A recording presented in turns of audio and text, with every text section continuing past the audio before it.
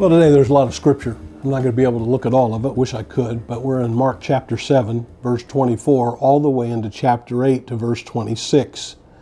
In chapter 7, verse 24 to 30, there's a woman who comes to him, and she has a little girl who's possessed by a spirit, and in verse 26, she begged him. I want you to notice that. She begged him to do it, and Jesus has a conversation with her and ends up setting her daughter free. Verses 31 to 37, Jesus goes into another town, and there's a deaf man brought to him, and notice the people begged him to lay his hands on the man and heal him. And so you see, he's being pressured. And then in chapter 8, there's the story about the feeding of the 4,000. More than just, there's happened the 5,000, but it also happened with 4,000. And so he's there, and he says to them, he says, I feel sorry for these people. Then in verse 11 through 13, the Pharisees are there, and it says they've arrived, and they started to argue with him, and they're testing him, and he gets pushed and pressured, and it says when he heard this, he just sighed deeply. Why do these people keep demanding something miraculous from me?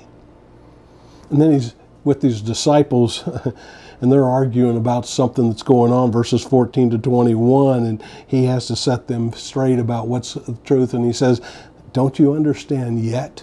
And then in verse 22 to 26, people bring a blind man to him and they beg him to touch him. Do you understand the pressure that this guy's under? That no matter where he goes, somebody's wanting a piece of him. Somebody's pressuring him to do something. Please do this. Please do this. Please do that. There's other people there that are wanting to trap him and to test him and to prove him a fraud and a fake, and he has to deal with their consistent prodding of trying to push him to the limit, to say something wrong, to do something that might disrespect what he's doing, and the constant pressure, being pushed from one side and the other.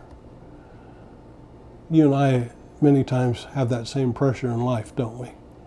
No matter where we go, there's the constant pressure of somebody wanting something from us. It just seems like it never ends. And sometimes we're like Jesus with the disciples. Don't you understand this yet? Sometimes we're just there, what more do you want from me? And it doesn't matter what I say, you're not going to like it, and you're not going to listen to it. And, why do you keep wanting something from me?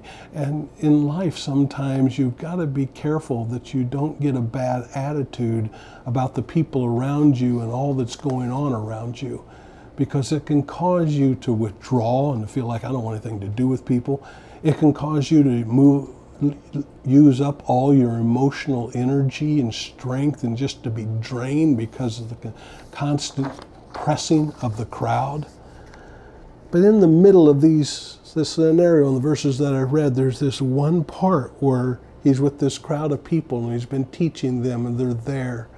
And in the midst of all of that, he says, look, I feel sorry for these people. Give them something to eat.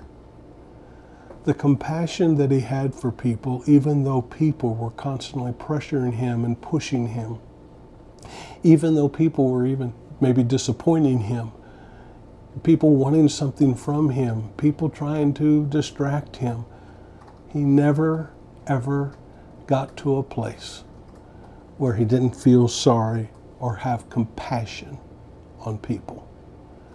So in the midst of our life, so many times the struggle is in the midst of all that's going on, in the midst of you being pulled one way or another by other people. It's keeping yourself in a place where you still have that compassion for people. You still care about them. You see them as hurting.